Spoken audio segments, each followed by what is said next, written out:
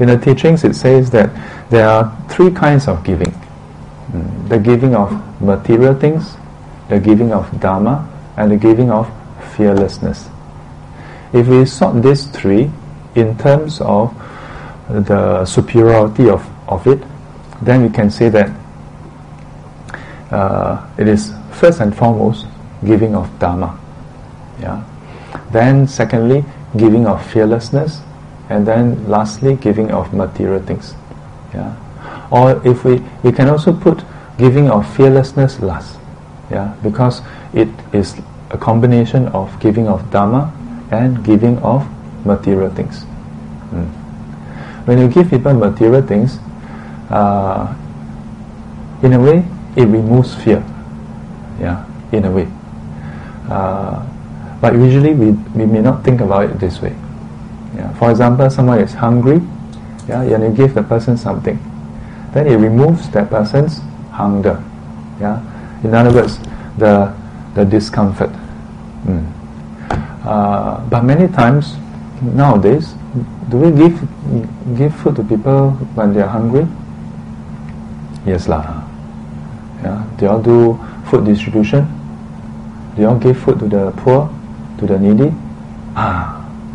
In December we are organizing food distribution, so you all can go and sign up. Yeah. But on a day-to-day basis, do you all bring food to the office and distribute to your colleagues, thinking that, oh, you're poor thing, no food to eat? Do we do that? We don't do that. Yeah. So sometimes when we give, we don't give because they need it. We give for other intents. For what other intents? We will think about it. We explore.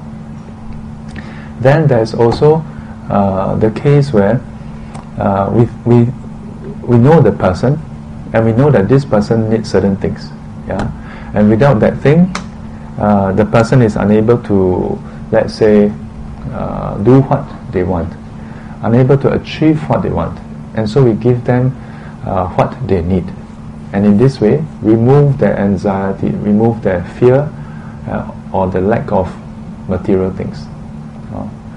But there's another angle to the giving of fearlessness, yeah, which is practicing of the Dharma. Yeah, practicing of the Dharma. When you practice the Dharma, like earlier on, do you all recall? Earlier we recited a lot of verses, yeah, and there's one section right at the start, Panchasila, the 5 precepts. Do you know what is the significance of that? Usually when people think about giving, nobody think about precepts.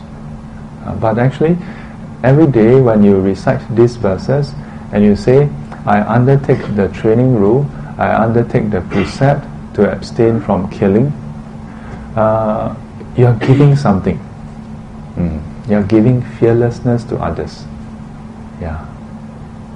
Think about it. Yeah. Think about it.